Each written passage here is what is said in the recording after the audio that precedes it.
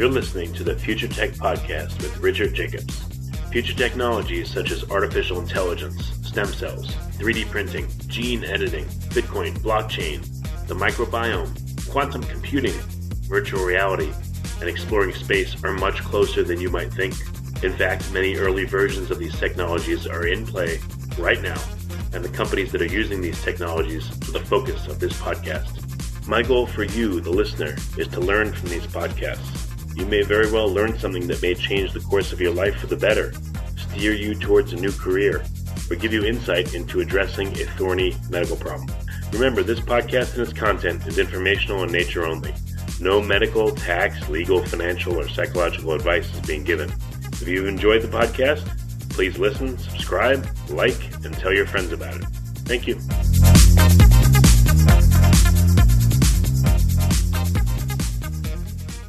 Hello, this is Richard Jacobs with the Future Tech and Finding Genius podcast. I have Stefan Wachnine, who's the founder and managing partner of a company called Energous. It's spelled INERJYS.com. So, Stefan, thanks for coming. How are you doing? It's my pleasure. I'm doing very well. How are you? Good. Yeah. Tell me about Energous. What's the premise of the company? Energous is a private equity fund that is tackling climate change. Basically, we're looking to invest in technologies that can bring down the cost of renewable energy, storage technology, water technology, anything around agricultural technology. So all of the many facets that get touched by climate change. And our premise is that governments can only take us so far with subsidies. We really need to innovate our way into cost efficiencies. And so we're structured in a way not only to fund these companies, but also to invest in projects that use the products from our portfolio. And so we're very focused on commercialization of the tech companies, because companies who get funding and then their products don't commercialize don't end up having an impact on climate change, nor do they appreciate and value and help the fund who invests in them make a lot of money. So to be a successful fund, you need to make sure that your companies are commercializing, and we're very focused on that. Well, that's great. That makes a lot of sense. How much do you think any one technology can have an impact on climate change? I mean, is it, I know no one thing will solve it all, but what's the extent of what we'll need to really tackle a problem in your estimation? I know it's a general question. What's your thoughts there? No, but it's an important question to ask, and it kind of follows the arc of my career path, because I started the first 20 years of my career founding tech companies and spending, X amount of years on, let's say 8 years on a company until, it goes from its inception to, developing its innovations and products to commercializing and to eventually having a profitable exit, either taking a company public or getting acquired. So that takes time. And when you're focused solely on making that one set of products the best, you can only have so much impact. So if you're trying to impact climate change, the only way I could figure out how to do it was to have a fund, because then at least I could have multiple companies in a portfolio, and I could be targeting, the wind and be the best in wind turbines, and then targeting, solar technologies in all of the different areas of solar and be the best there, and then seek to be the best in, hydro turbines and extracting energy from oceans and new places that we didn't used to do it. So, across multiple market segments, you can start to have a measurable impact on climate change. If you just do one thing, then of course your impact, can be restricted to that, which is fine. But we don't have a whole lot of time to solve the climate crisis. So ultimately, I think the impact we're looking to have is, over and above just having a portfolio of great companies. We're trying to show a model of commercialization for clean tech that can then be copied by other funds. And we feel that, the real scaling happens when many funds with billions and hundreds of billions of dollars under management are investing more intelligently in clean tech, in a way that actually commercializes. As I mentioned, the pain point has been commercialization. So, the real answer to your question about how do you have impact, I think is, even at a fund level, is just figuring out what is the way to invest intelligently in this market. Why is commercialization difficult? Is it because it's still more expensive to use these technologies, or is there other reasons for marketing?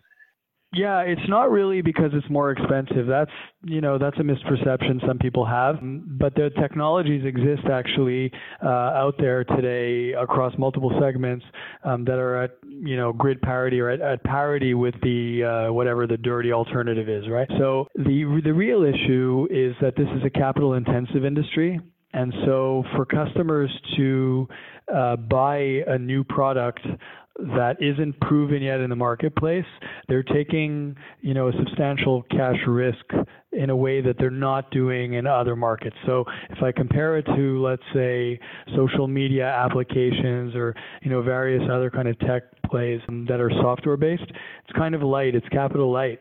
So if you've got the next killer app in social media that's going to kill Instagram, and you go and you get a couple of coders to put something together, and then it goes viral and a bunch of people download it, investors can, come in and, fund a company like that, and even if it doesn't have significant revenues, you can control the cost. To fund a company that makes a turbine that costs millions of dollars and that requires a customer to take a risk, being among the first customers, that's really been the pain point. The pain point has been getting those first early adopter proof points to get larger mass market customers comfortable enough to make significant bets.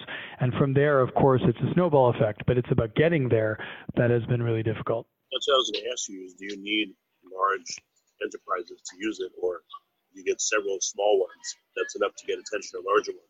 I mean, the answer is yes and no. If large utility companies start buying new technologies and start phasing out anything that's carbon heavy, this is going to be very, faster steps to incremental impact. But at the same time, we have a trend of distributed energy and other forms of kind of, incremental growth of industries made up of a lot of, sort of smaller players.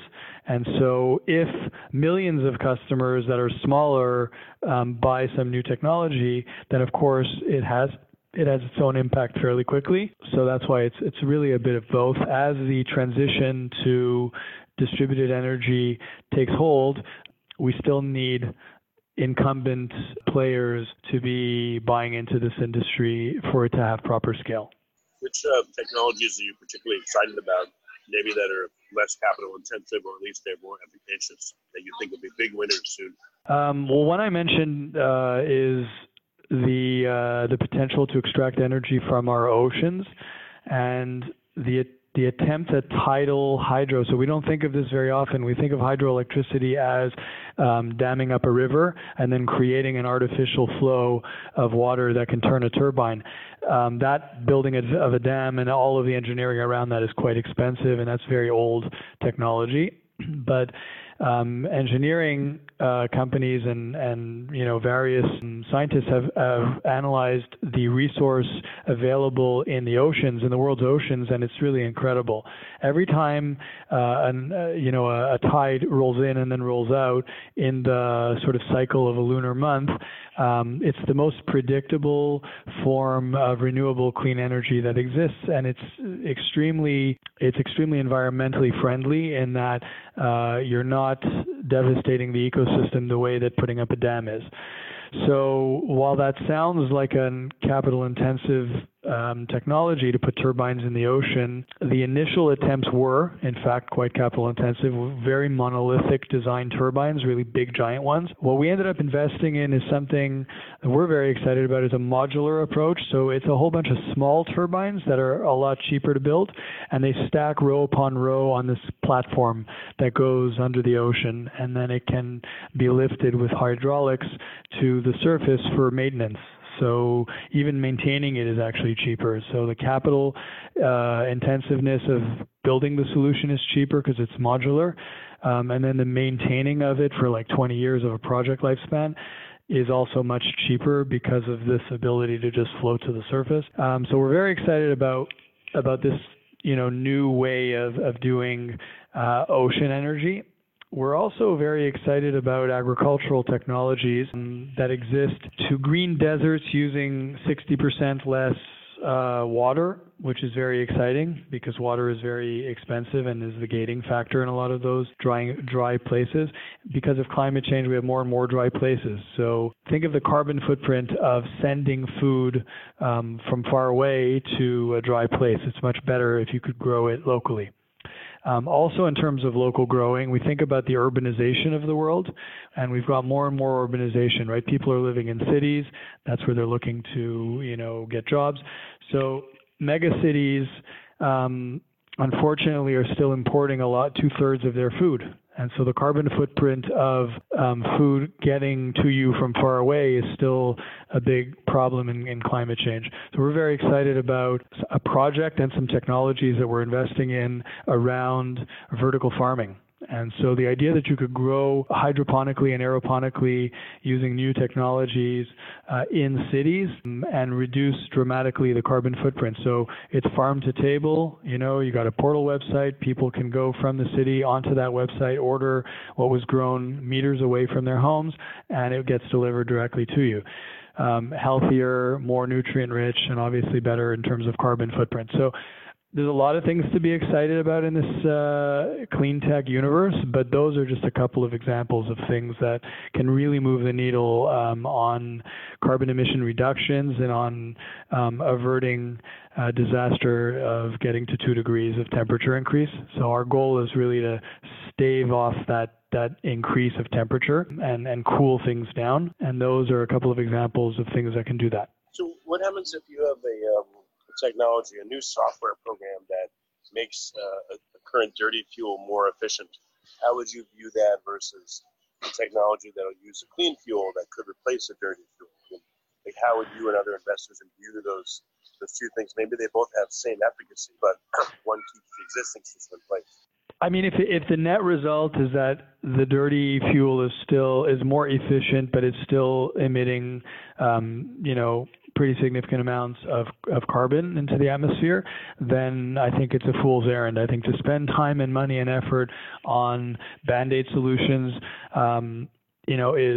is not something that in 2020 we have the luxury of time to do. If you look at the science, we are squarely behind the 8 ball. We absolutely need to increase quite drastically our investments in clean and green renewable energies, and not just energies, but the way we do manufacturing, the way we do packaging, the way we do construction, the way we build cities.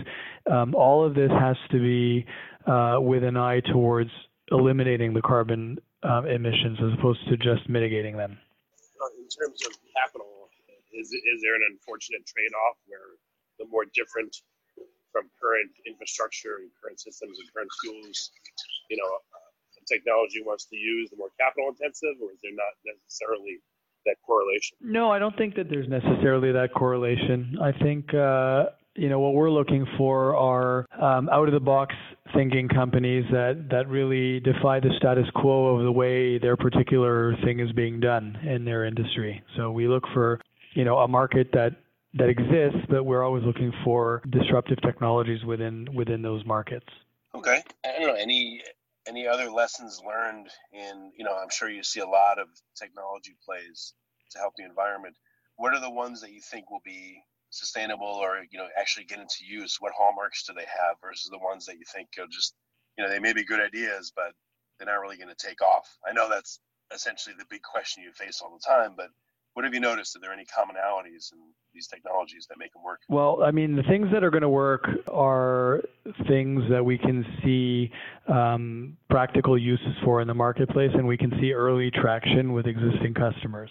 And then what we do is we take the ball and we run with it. So, there's a company that we're investing in, for example, that makes LED lights for vertical farms. We know that we're building the world's biggest vertical farm, so we can represent a really large order, but we wanted to make sure that those LED lights for vertical farms already had a working product with existing vertical farming customers, which they did. And then we were able to come and be their biggest order to date. We look at the technology and we say, okay, what does this actually do? In their case, the technology can use artificial intelligence to mimic solar conditions of specific places in the world, so that in a vertical farm, that amazing basil that you had in the north of Italy that tasted better than any basil you've ever tasted can be reproduced in a vertical farm. Same goes for any crop that you can grow in a vertical farm. So you can create the solar conditions using technology. That's pretty cool, and it can be done quite cost efficiently.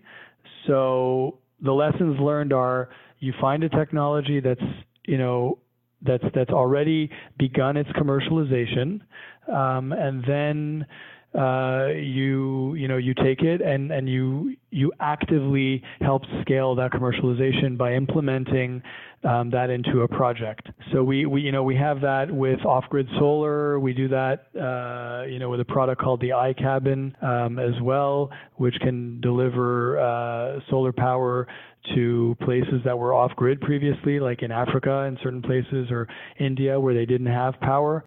So there's 1 billion people in the world that don't have access to electricity. That's quite a large market.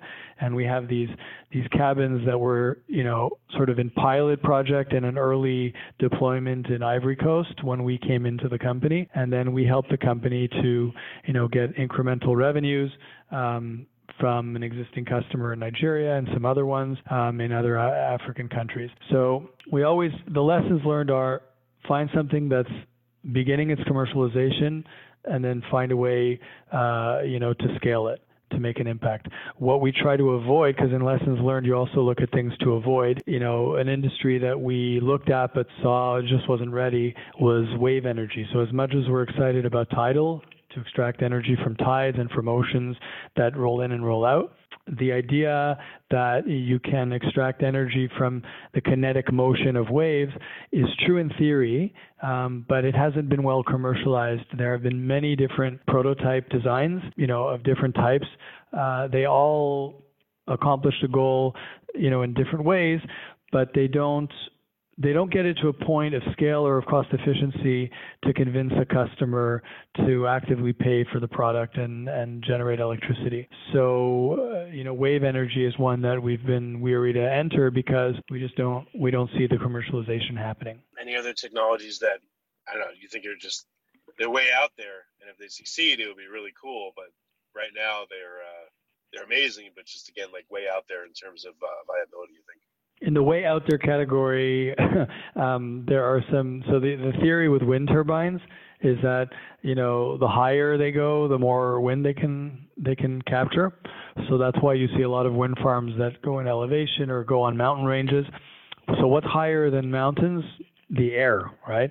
So when your plane is going up, it's jumping around left and right from the turbulence, right? There's a lot of wind up there. So there was a way out there idea to have floating wind turbines that are literally up in the sky. The reality of actually commercializing that and actually cabling it down to the earth and actually, cost efficiently getting them up there and getting them moored and then making sure that, airplanes don't run into them and the flight paths to go around them.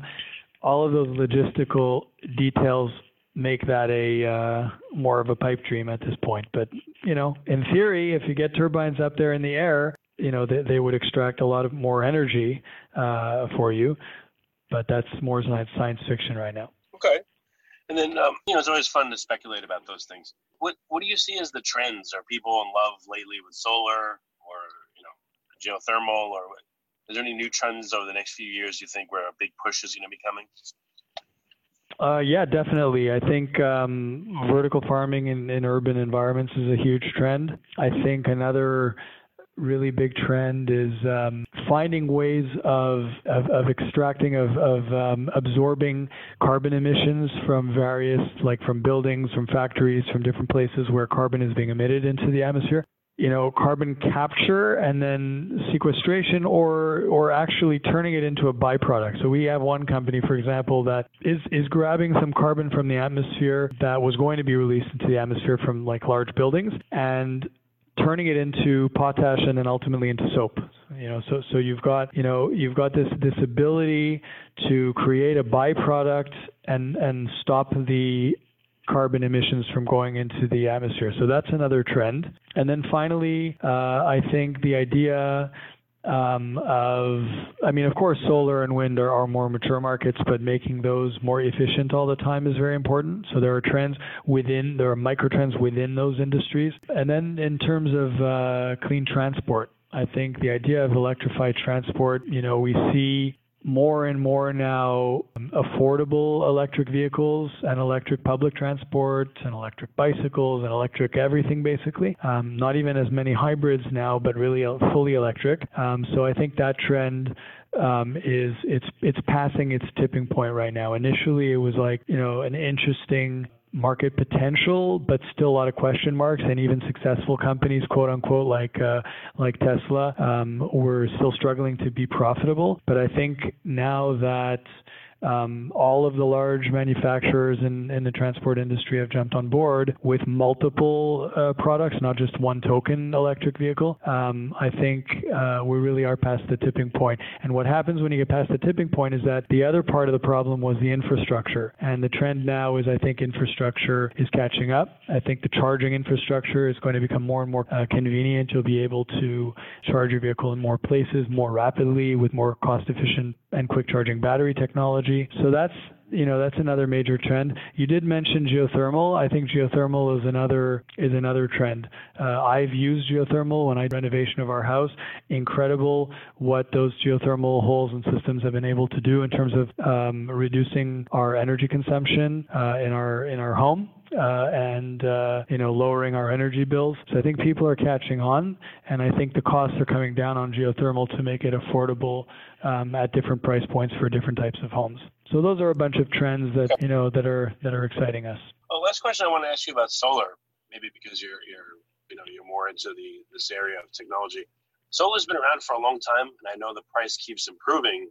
But do you see any precipitous drop in price, or becoming a lot more ubiquitous on individual homes or businesses in the near future? I think the one thing that can affect the price very quickly is a cost-efficient alternative to a solar panel that relies on Chinese rare earth minerals. So I think what we've come to realize is that China owns the majority of the world's stock of rare earth minerals that is a prime ingredient in solar panels. And if you can build solar panels that don't use rare earth minerals, therefore don't rely on the sometimes inequity of Chinese trade, right? To make sure that they're cheaper if they're manufactured in China, but anybody else who wants to make solar panels anywhere else has to pay a premium price. If that inequity gets solved by panels that are independent of those rare earth minerals, then you'll see the market be flooded by new kinds of panels using new polymer technologies, and that has the potential to bring solar even lower down. And it still needs to go down. Even though prices have come down, a lot of solar deployments still rely on feed-in tariffs, and that's a form of subsidy. So if you remove the subsidy, it's less cost-efficient than you would think. So in order for it to become really a true no-brainer, I think new panel technologies need to flood the market. Well, very good. Stefan, what's the best way for people to find out more about Energous and you and your work? Energous.com, our website, INERJYS.com, or just following us on Instagram, Stefan Waknin on Instagram, STEPHANOUAKNINE, Stefan Waknin, on social media, and LinkedIn as well. We're always sharing information about what we find interesting. We blog, we talk about new trends, and we of course talk about our investments. So we're always happy to meet companies that are commercializing well, and we're also always happy to speak to investors, be they family offices, high net worth individuals that are interested in impact investing, or institutional investors, of which we have a bunch. They could be pension funds, sovereign wealth funds, they could be university endowments. But basically anybody who's interested in investing in clean tech via a platform that is commercialization focused and actually invest in projects that use the portfolio company's products to help them scale their own sales is an investor that we're happy to talk to. Well, very good. Well, Stefan, thanks for coming. I really appreciate it. Yes, with pleasure. Nice to meet you.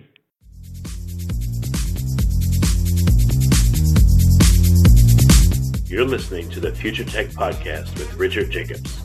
Future technologies such as artificial intelligence, stem cells, 3D printing, gene editing, Bitcoin, blockchain, the microbiome, quantum computing, virtual reality, and exploring space are much closer than you might think. In fact, many early versions of these technologies are in play right now, and the companies that are using these technologies are the focus of this podcast. My goal for you, the listener, is to learn from these podcasts. You may very well learn something that may change the course of your life for the better, steer you towards a new career, or give you insight into addressing a thorny medical problem. Remember, this podcast and its content is informational in nature only. No medical, tax, legal, financial, or psychological advice is being given. If you enjoyed the podcast, please listen, subscribe, like, and tell your friends about it. Thank you.